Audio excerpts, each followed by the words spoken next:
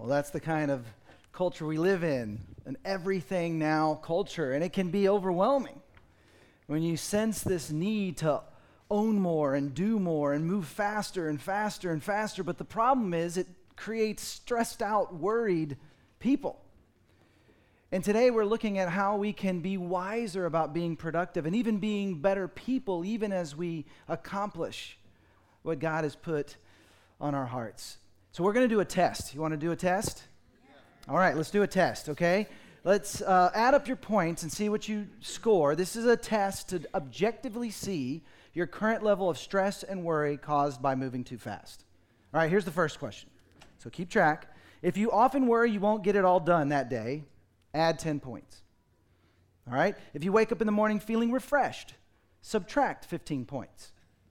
If you often say to yourself, I can't believe what time it is, add 20 points. If you have to clear out the passenger seat of your car for someone to sit down, add 15 points. If you have a hobby that you enjoy, subtract 15 points. If you have ever stared at your roommate or family members through the tines of a fork and pretended they were in prison, add 25 points. Okay, last one. When in traffic, if you mentally mark cars to see whose lane wins, or find yourself honking, waving, or directing others with your middle finger, yet still believe you live a relatively stress-free life, then you're in denial. Actually, if you kept track of the score, you may be a little too stressed. All right? In this test, we're all losers. We live in a world that is pressuring us to get more done. The world screams at us, work harder, stay busier, do more, hurry, faster, faster. But the damage that it's doing in our lives, in our spiritual lives, in our relationships, can become more and more obvious if we just pause long enough to see it. And I want to acknowledge, or maybe some of you here, this idea of talking about productivity makes you feel guilty.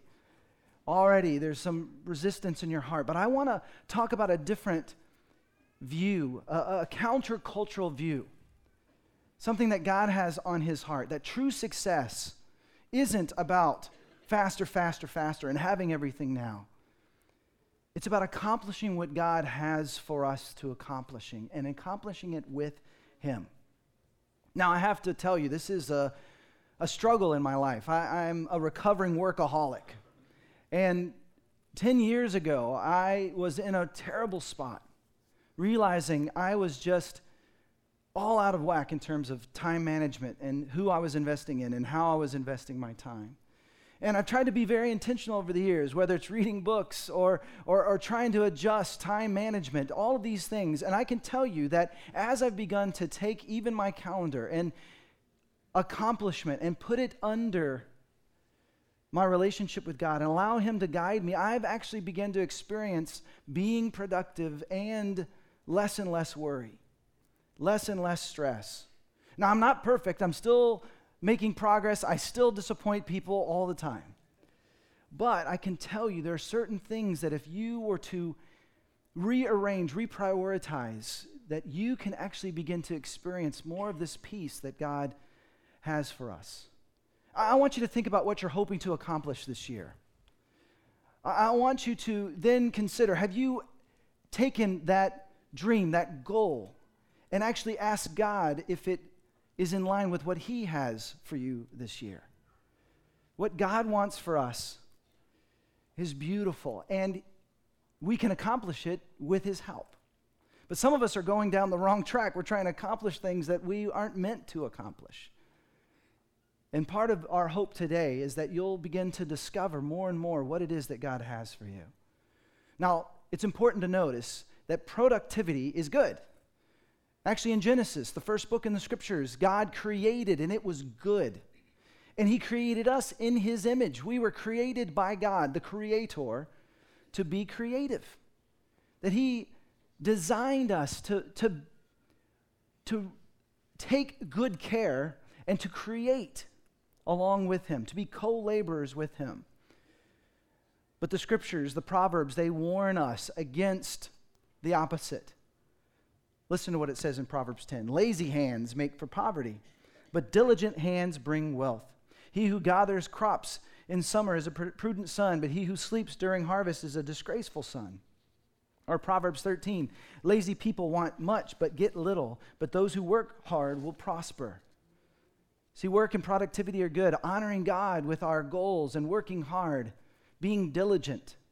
The scriptures are trying to warn us there's a couple of ways we can go. We can work too hard or we can binge on Netflix too much. Neither are productive. But actually to instead align our calendars and our hearts and our activities with God's design. But here's another warning from the scriptures. Proverbs 6. How long will you lie there hitting snooze? That's from the original Hebrew.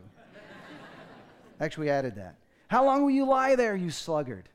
When will you get up from your sleep? A little slumber, a little folding of the hands to rest, and poverty will come on you like a thief, and scarcity like an armed man. The scriptures are warning us. Now, it's interesting where we get the word professional.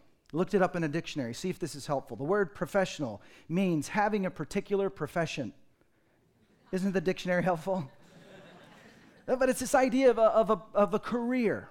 But the term actually comes from the 16th century. There was a reformer named Martin Luther.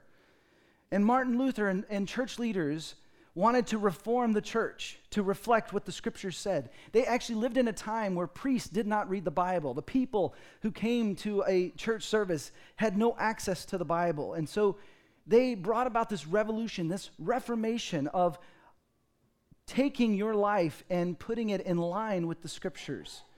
And so Martin Luther believed following Jesus needed to impact every area, including our work life. So this idea of a professional is someone who works as a profession of their faith. So what you believe about God actually so transforms you, so affects you, that it actually affects how you treat the people where you work and even how much work you get done. It's all in the context of your relationship with God. Being a professional is someone who has a profession of faith in how they work. Now, interesting little side note. This is the weekend in which we honor Dr. King, Dr. Martin Luther King Jr. You may not know this, but he was actually born Michael King Jr. His father was a Baptist pastor in the 1930s. He went to Germany, and Michael King Sr. came back so impressed with the reformer of Martin Luther that he changed his name and his 5-year-old son's name to Martin Luther King Jr. One reformer named after another. But the interesting thing is, in our history as a nation, this biblical value of working hard has made us a productive nation, but that's not really what we talk about much anymore. We're starting to lose that value. You don't hear much about the value of diligence or hard work. Instead, we hear about the 4-hour work week or passive income or how to make millions quickly. And I've seen people get hurt trying to short circuit this idea of working hard. Listen to Proverbs 21. The plans of the diligent lead to profit as surely as haste leads to poverty. A fortune made by a lying tongue is a fleeting vapor and a deadly snare. See, not only is get-rich-quick schemes harmful, but so is cutting corners, ethical corners to get rich. Instead, we need to see our productivity as valuable, as a way to honor God and the gifts that He's given us and the freedom that He's given us. When we begin to work serving the one who created us, when we begin to co-labor with Him, it changes our perspective. And so I want to walk you through 4 P's of productivity. Doesn't that sound like a productive way to spend our morning together? Well, here's the first one. It's the word priorities. And this is a hard one. Learning how to say no even to good things, multiple good things. That's the hardest part of productivity. Now, here's the catch. I'm going to teach you something that might blow your mind. You are a human being. You are finite. You cannot get everything done. Does that make you feel better? See, we are not God. And God is not asking us to get everything done. He's asking us to trust Him. And what's amazing, as we connect our heart to God's heart, He actually helps us know when to say no. Even to say no to good things and opportunities that are in front of us. Even Jesus, who was God walking in a human form. He had to sleep, he had to eat, and there were times where he would bring healing, and there were other times that he would get away to be with his Father, to reconnect. See, there were people searching for Jesus at one point, and they found him early in the morning, and look what happens in Luke 4. And they tried to keep him from leaving them. But Jesus said, I must proclaim the good news of the kingdom of God to the other towns also, because that is why I was sent. Imagine how hard it must have been for Jesus to say no to all the needs that were around him. And yet ultimately he was saying yes to God's calling for his life that would actually help the most people. Jesus knew God's purpose and priorities for his short 3.5-year ministry. And that's what I'm trying to learn. If you don't spend time with God praying and reflecting on who God created you to be and what he's put you here to do, then you're going to say yes to too many things. So I want you to start a new practice perhaps. Take a day and just begin to pray about the priorities you should have for this year.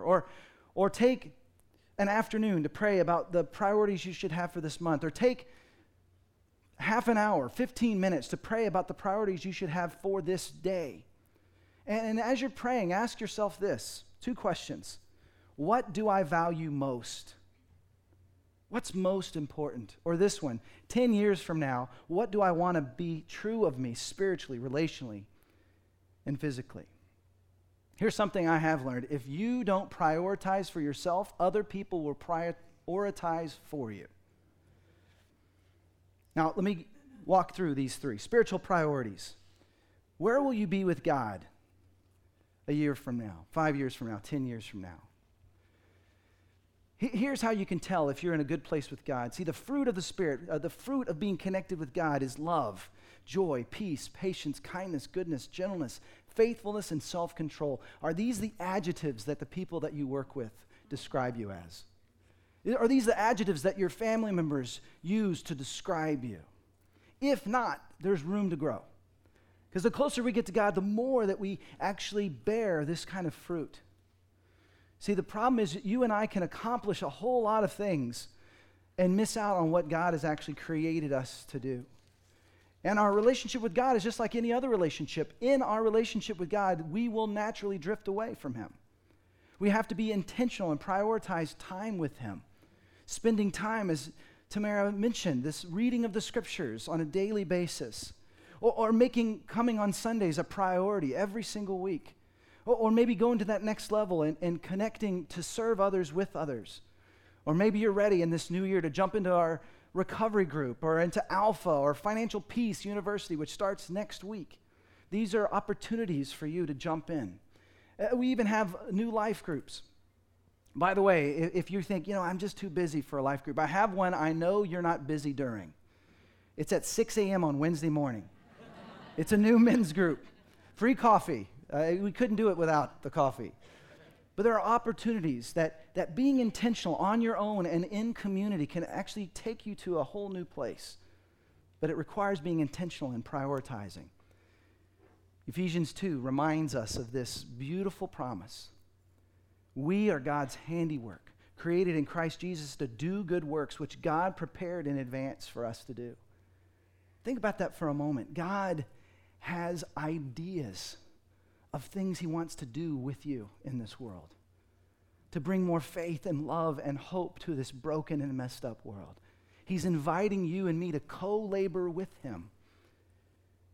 And the beautiful thing is that he wants us to accomplish his will for our life even more than we do. He will guide us in the process. Listen to this. Trust in the Lord, Proverbs 3.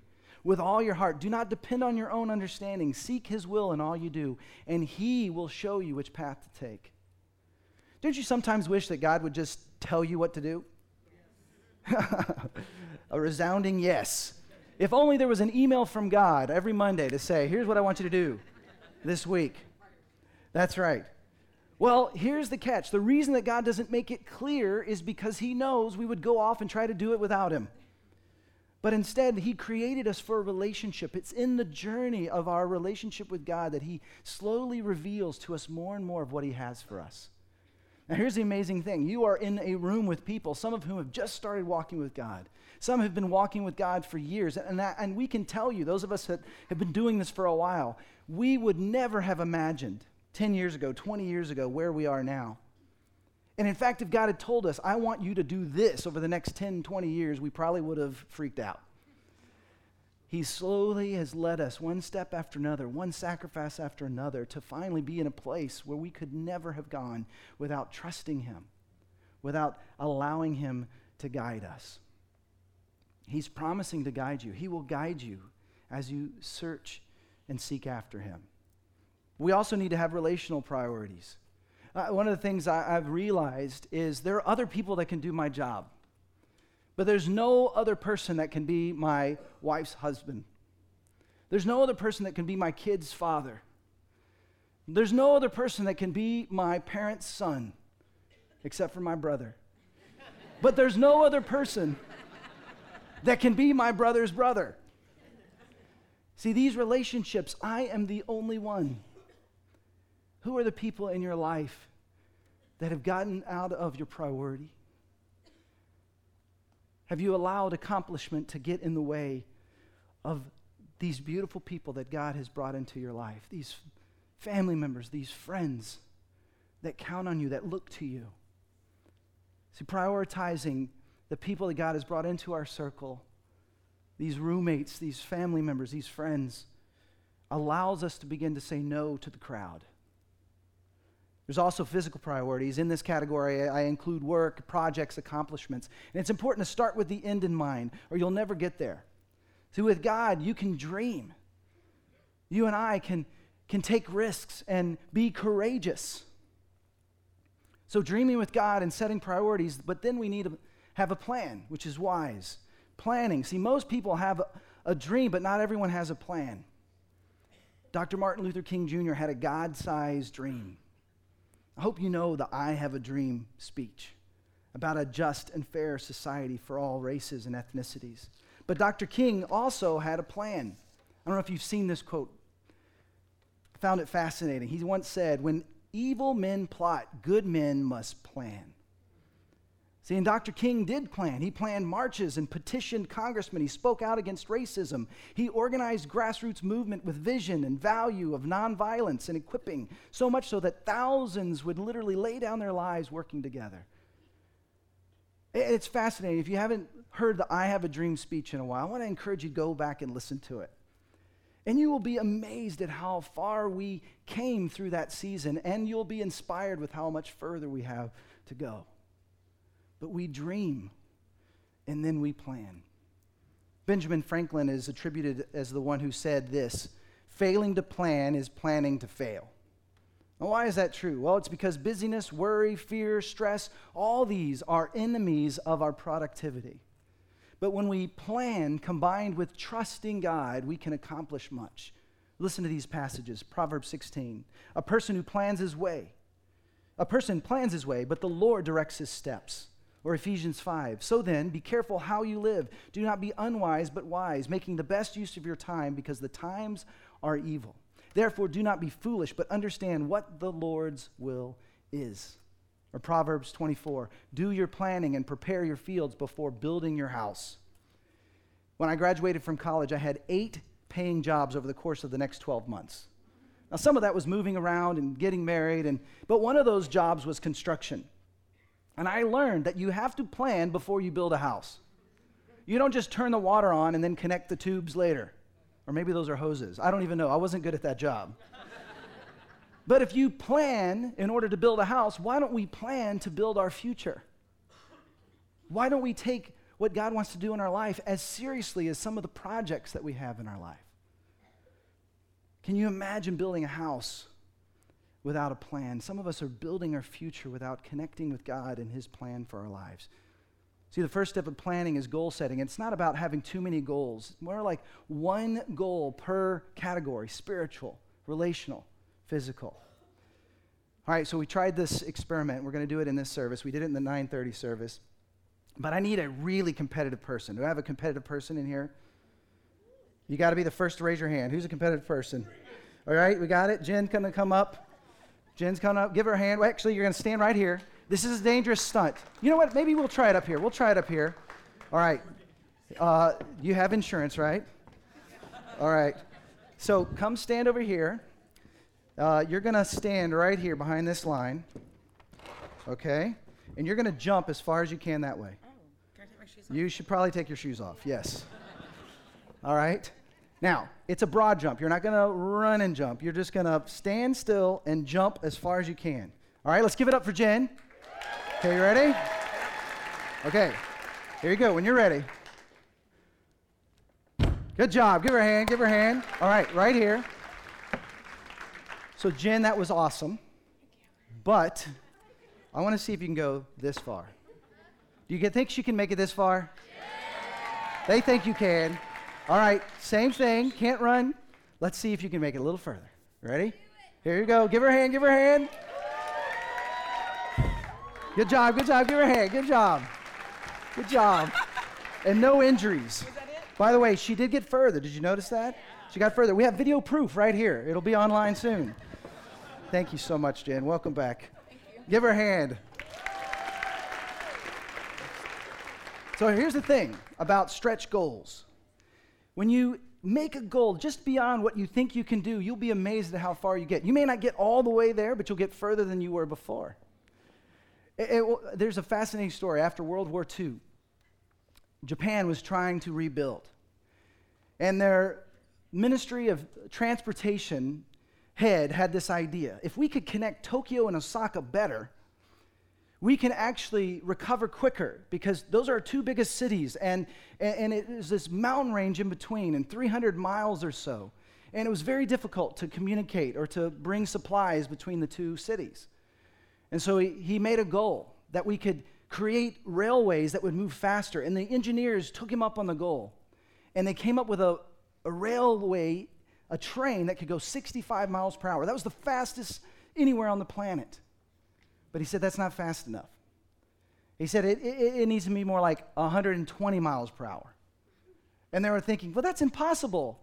It'll derail as it comes around corners through the mountain pass. And he said, I don't care. You got to think outside of the box. I want you to come up with a railway, a train that can go 120 miles per hour.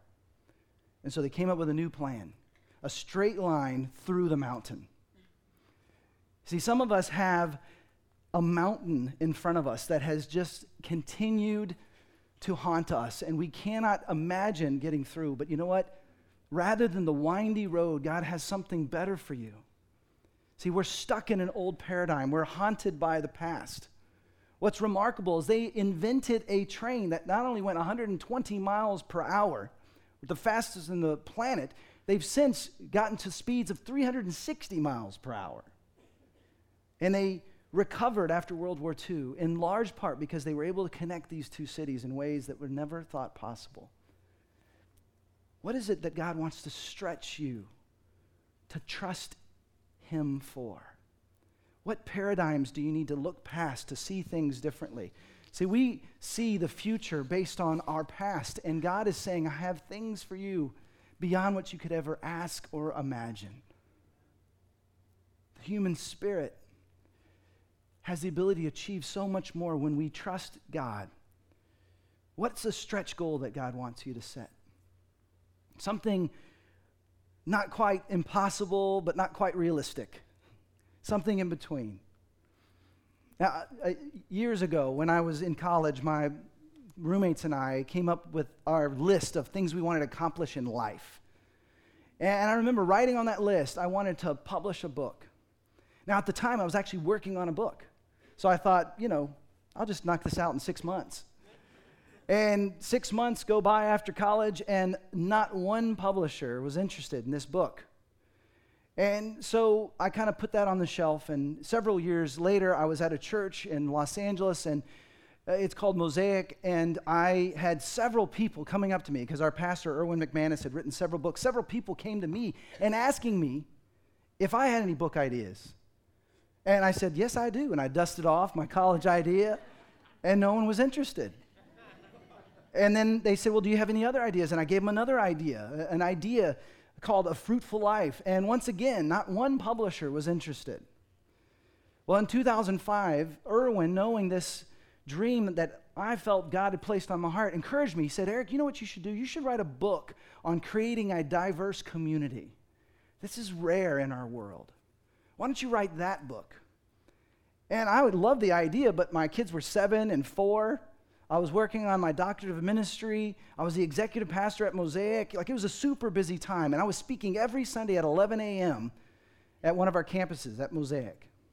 And I just couldn't imagine how could I get this done in the midst of all that. And so I began to kind of ask God, is this something you want me to do? I began to try to prioritize. I began to set little incremental goals. Just write this chapter. Just write this introduction this week.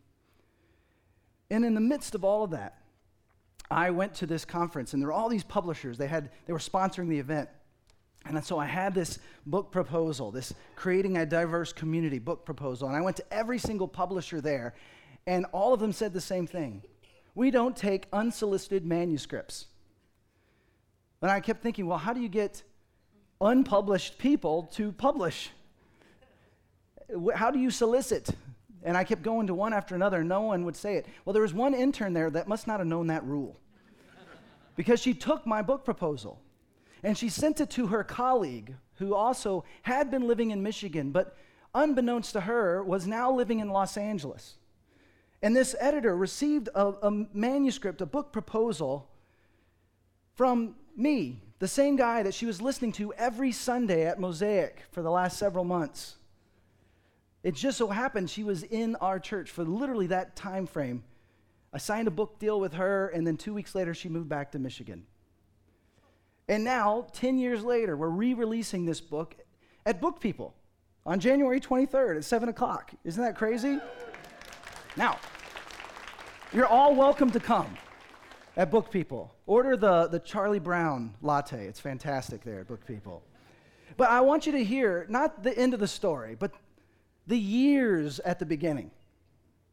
When God places something on your heart, if it's something He wants you to accomplish, we can trust Him in His timing. We can trust Him in the process. But we have to make, along the way, SMART goals. We don't have time to go into this. Let me just walk you through just what that stands for. SMART goals are specific, measurable, action-oriented, realistic, and time-bound. It's this idea of making a little bit of progress every day. And then you'll be amazed at how far you'll get. Well, not only is there priorities and plannings, there's also people. Proverbs 15 says, plans go wrong for lack of advice. Many advisors bring success. See, that's why community is so important. There are people that God has placed around you that want to be an encouragement to you. See, we need self-discipline to get things done, and sometimes we need to borrow that discipline from the people in our life that care about us, that can help us along the way. And some of us have to be honest about where we're at. This idea of dreaming and accomplishing just seems so far away because right now you're just trying to survive. Maybe that could be your goal this year. My goal is to survive. My goal is to reconnect my heart to God's heart so that I might find healing, so that I can dream again. Proverbs 15, those who disregard discipline despise themselves, but the one who heeds correction gains understanding. Priorities, planning, people leads to perspective. See, we don't try to achieve in order to prove our worth. It's because we're worth everything to God that we, out of gratitude, seek to accomplish what He's placed in our heart. You have enough time to accomplish that all God has intended for your life. Stop worrying. Instead, seek after God. Listen to Jesus' heart for you and me. He says this, come to me, all you who are weary and burdened, and I will give you rest. Take my yoke upon you and learn from me. For my yoke is easy and my burden is light. The world needs you and me at our best. Your friends, your family needs you at your best. That we might find healing and bring that healing to others. That we might experience the love of God and bring that love to others. And so what I want us to do is I want us to acknowledge in the midst of this moment, and even during this next song, that God is most concerned with a relationship with you. We find God in the waiting, in the journey. What is it that God is asking you to sacrifice? What is it that God is asking you to focus on? How is he wanting you to be intentional? How is he wanting you to trust him?